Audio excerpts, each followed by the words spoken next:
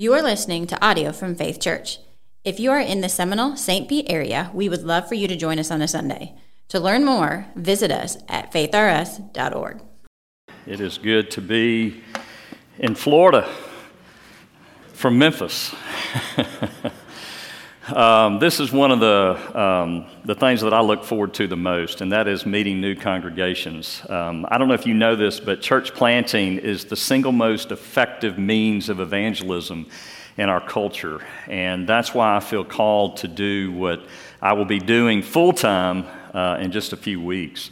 And I'm excited about Florida because there's so much opportunity, and I'm so excited as well because of how supportive you guys have been, and Dylan has communicated that to me. I know Brady has been planting hard in his church on the beach, in Volano Beach, and I'm going to preach there at the end of August.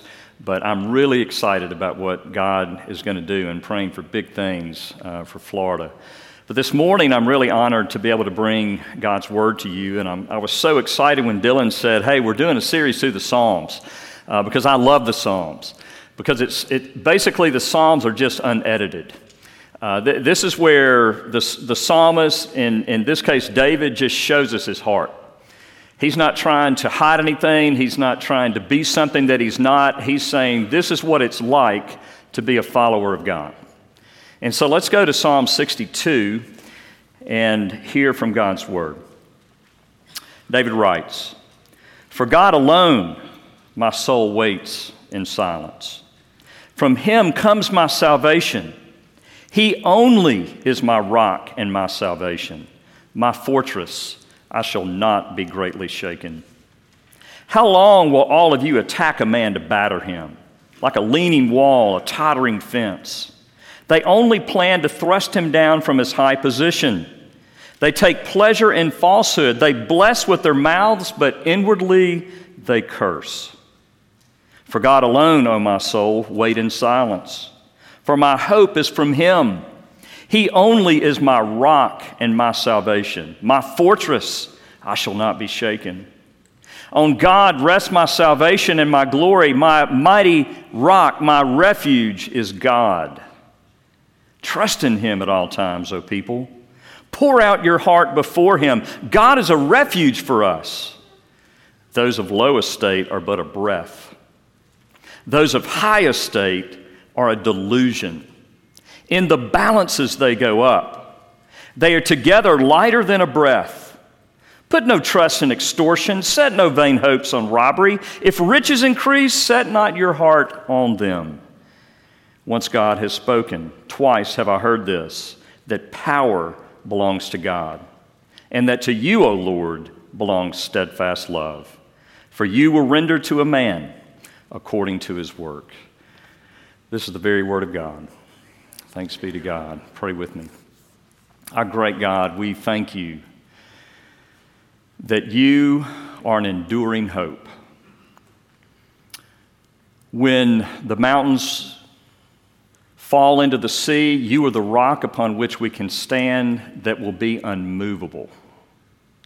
Your promises, your word, Lord Jesus, your life, death, and your resurrection, the surety of your second coming, the reality of the new heaven and the new earth, these are the things that we can bank on.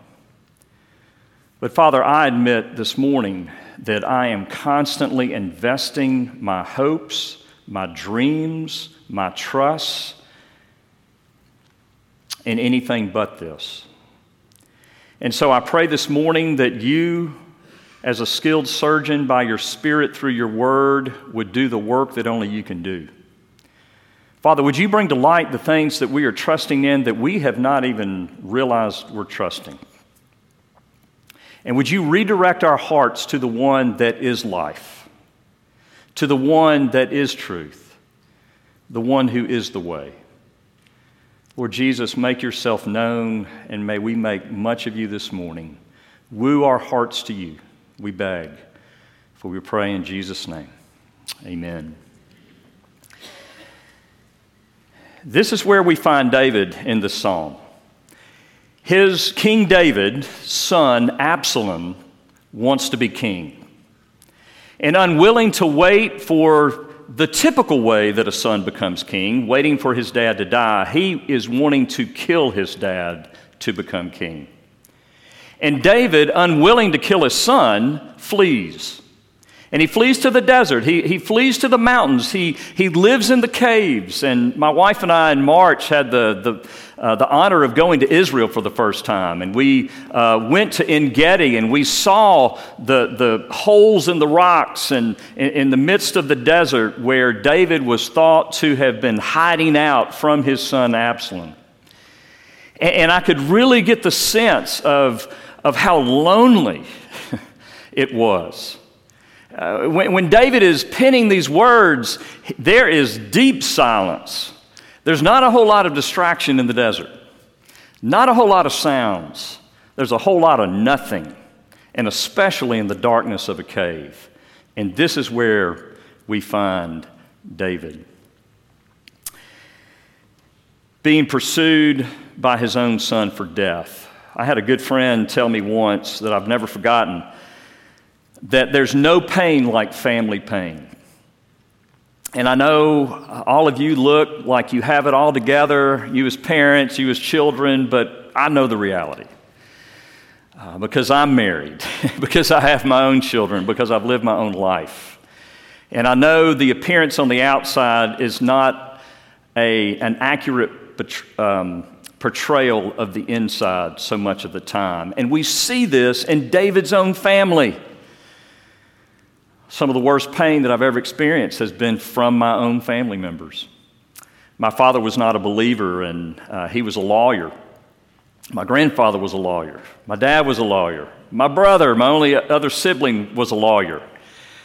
So I was fearful of telling my father that I was going to go to seminary and enter the ministry because I knew he would not respect it. And sure enough, I worked up the nerve. I made the phone call. I said, Dad, I feel called to the ministry, and I'm going to go to seminary.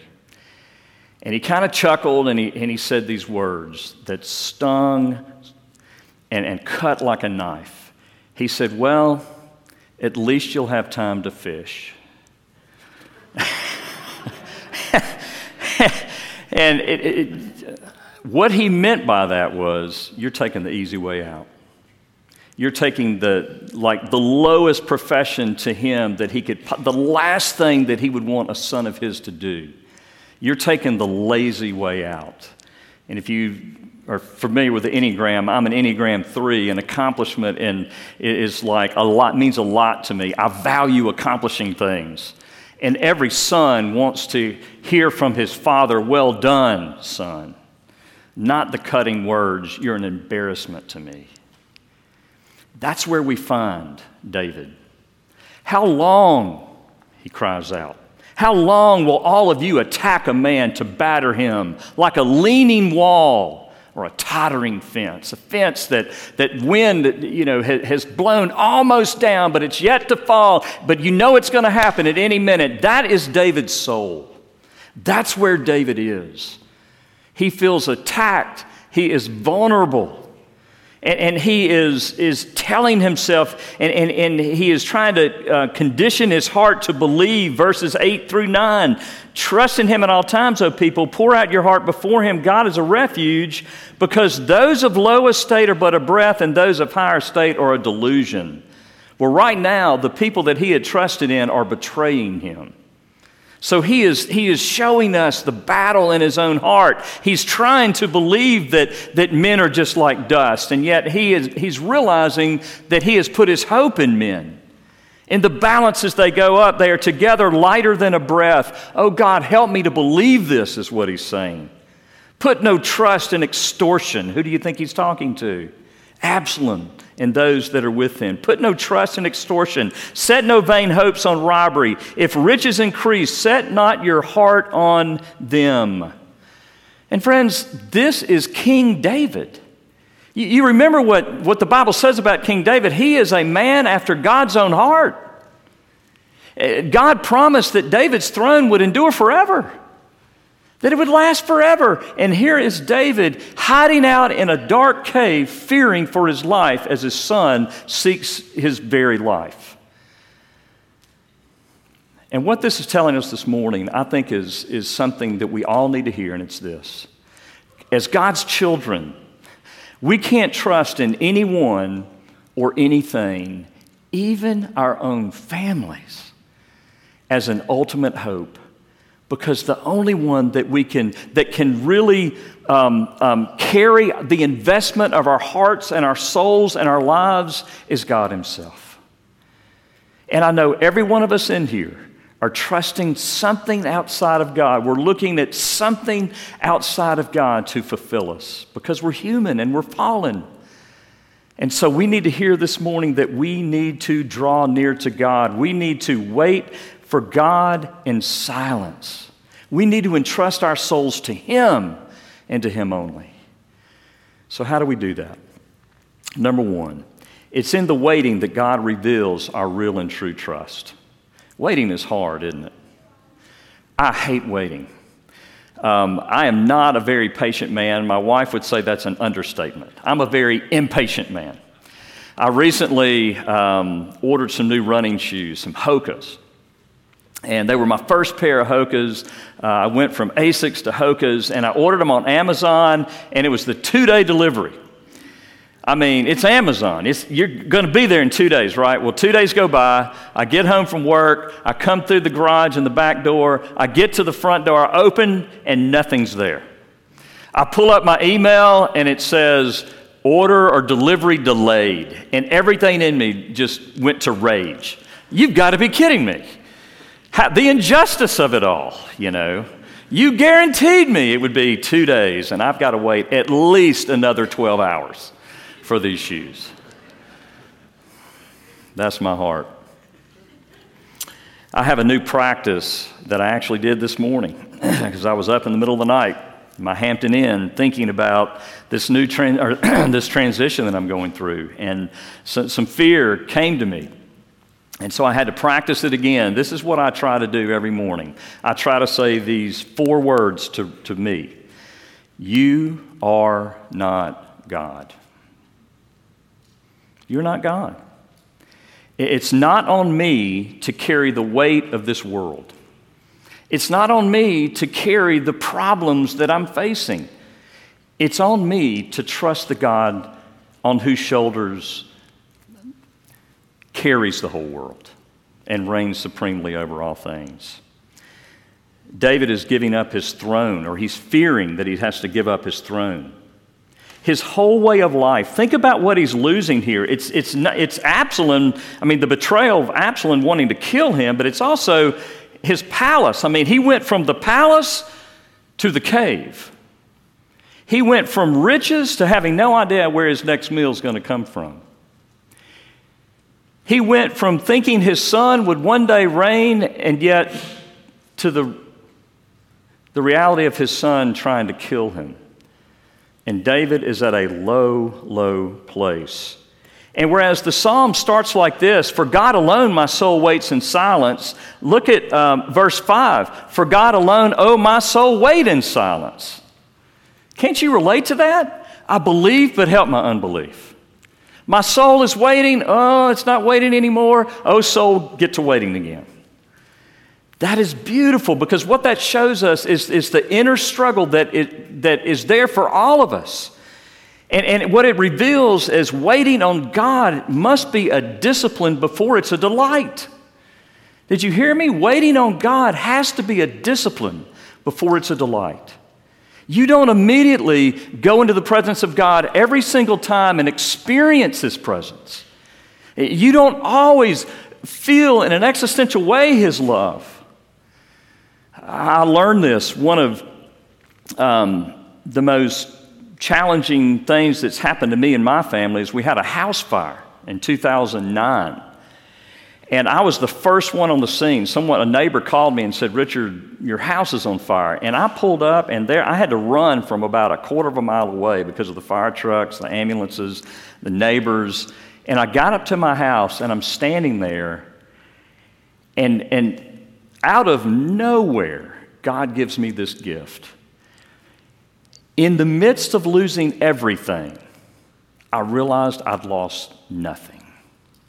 God gave me that gift of going, and I started crying, and I'm sure my neighbors thought I was crying over what I was losing, but I was crying because the reality that the gospel in that moment has never been more true, that God is enough. But friends, that experience is in and out. It's not where I live all the time, and therefore I have to discipline my heart. We have to discipline our hearts to believe and to trust and to walk by the promises of God, knowing that one day, someday, they are going to be more real and true than anything we've ever believed. And that's what David is showing us. Because our sense of control is such a false reality, such a thin surface. If we haven't learned that by now through the pandemic, I don't know when we're going to learn it. I mean, think about it. One tiny microscopic microbe is released in some town in China that none of us had ever heard of before, and it shut the entire world down. There is nobody in here whose plans were not thwarted. There's nobody in here whose life was not impacted by the pandemic. I was supposed to launch this network. I was supposed to leave my church 3 years ago. And yet the pandemic just obliterated that plan. Dylan and I were at dinner last night talking about that. He said, "You called me. We were talking about this like 4 years ago." I'm like, "Yeah." And then the pandemic. And it totally destroyed. And that's how life is. Control is what we all are grasping. It's our fallen nature. It's what we did in the garden. We can't trust God, we've got to trust ourselves. We can't follow what He says is good and true and the plan for our lives. We've got to map out our own plan because we know best. And the way we can know that that's where we are, that that's where we're living, is a few things. Are you experiencing fear? Are you experiencing worry? Are you experiencing anxiety? Statistics tell us that we are the most anxious culture ever. And I have some theories on that, but I'm not going to go there. We are an anxious people. And the way that we can know that that we have fear, anxiety, and that we're anxious is that we're not sleeping, we're overeating, we're overplaying, we're overworking, we're numbing ourselves, we're spending hours at a time on Netflix or Hulu, or simply scrolling mindlessly for hours. What are we doing? We're escaping reality. And we have more escapes to reality today than we've ever had in the history of mankind. And we're very good at numbing ourselves and escaping. And what this does is it leads to just numbness or outright depression. 30% of adults have been diagnosed with depression. I'm one of them. And thank God for Wellbutrin that I take every morning. And thank God for science that can allow us to have that. But that doesn't get to the root of the issue. Because the root of the issue is looking to something else other than God as our satisfaction. And our bodies this is one way the fall has really distorted our bodies, is that literally our bodies can be driven medically to depression. And so even to be able to trust in God, we have to move toward medication and counseling and therapy. And then we get to the point in all of our numbing and overeating and overworking and over pleasure and overplaying and whatever over you're doing at the time. Then we get to the point, and this is where we get in the hopelessness, where we say, well, if I don't have any control, then why should I even live? And David has an answer. For God alone, O my soul, Wait for God in silence. Do you want to know what to do with your heart?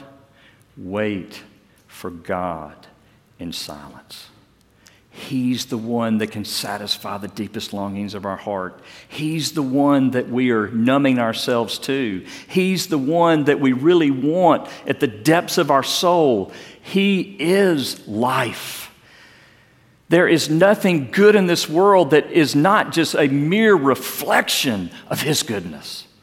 There is nothing that is life-giving in this world that is just a tiny speck of the amount of life that He is.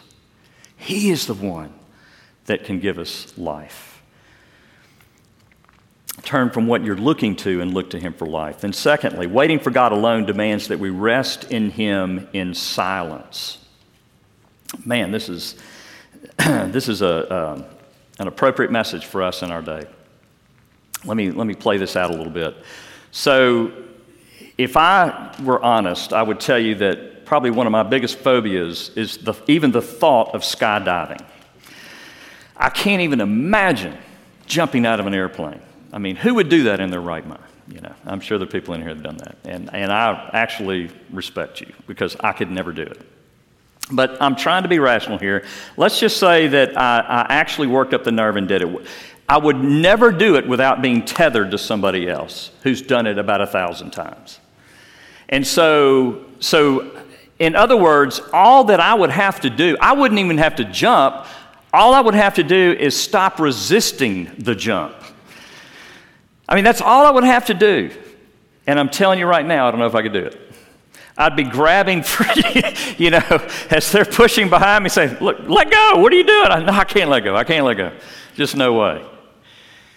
But all I would have to do is let go because there's somebody I'm tethered to that is not intimidated at all, but enjoys it.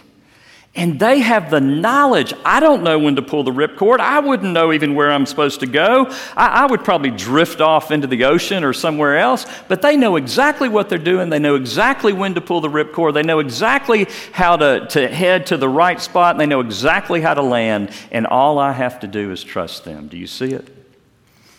That's all we have to do with God. Paul in Romans 6 says that we are united with Christ.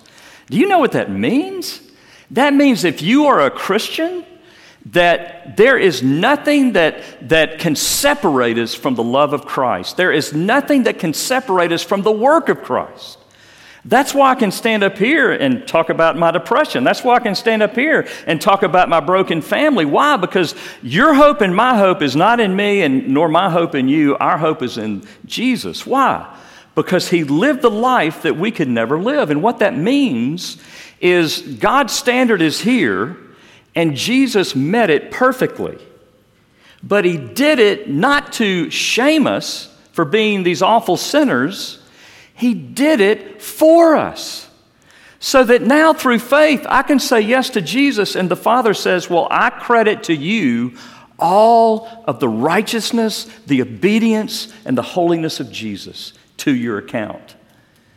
But Lord, that's not fair because I know that I don't, right, you didn't earn it. Exactly. You don't deserve it. Exactly. It's called grace, Richard. And then Jesus took all of my sin. God made Him who knew no sin to be sin, so that in Him, Richard Reeves can become the very righteousness of Christ. I could never atone. I could never pay for my sin. I could never work my way to heaven. I could never convince the Father that I'm not as bad as I am. But Jesus has atoned for it. And Jesus has replaced my sinful condition with His righteous standing before the Father. And now the Father looks at me united in Christ. He cannot and will never, ever again see me outside of Christ. That is union with Christ. That means we can trust Christ.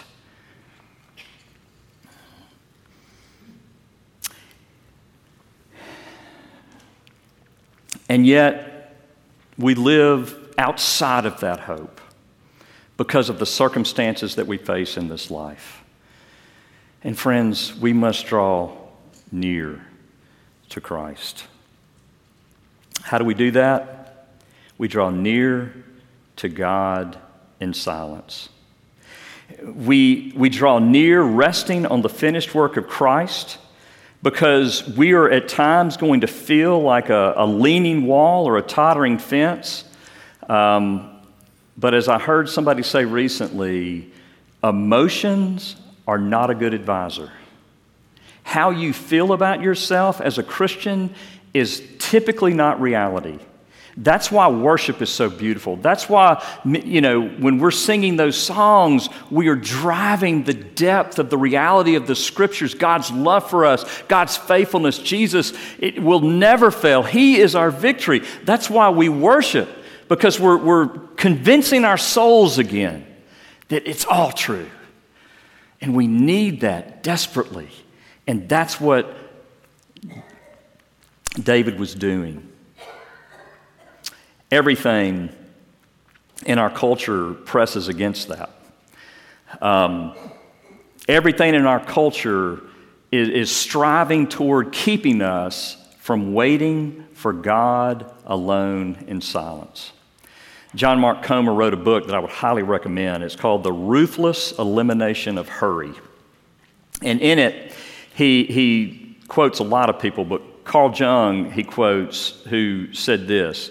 He said, "Hurry is not of the devil, hurry is the devil." He quotes Corrie ten Boom, who said, "If the devil can't make you sin, he'll make you busy." Ronald Rolheiser put it this way in his book, The Holy Longing. He says, "It's not that we have anything against God, depth, spirit. We would like these. It's just that we are habitually too preoccupied to have any of these show up on our radar screens.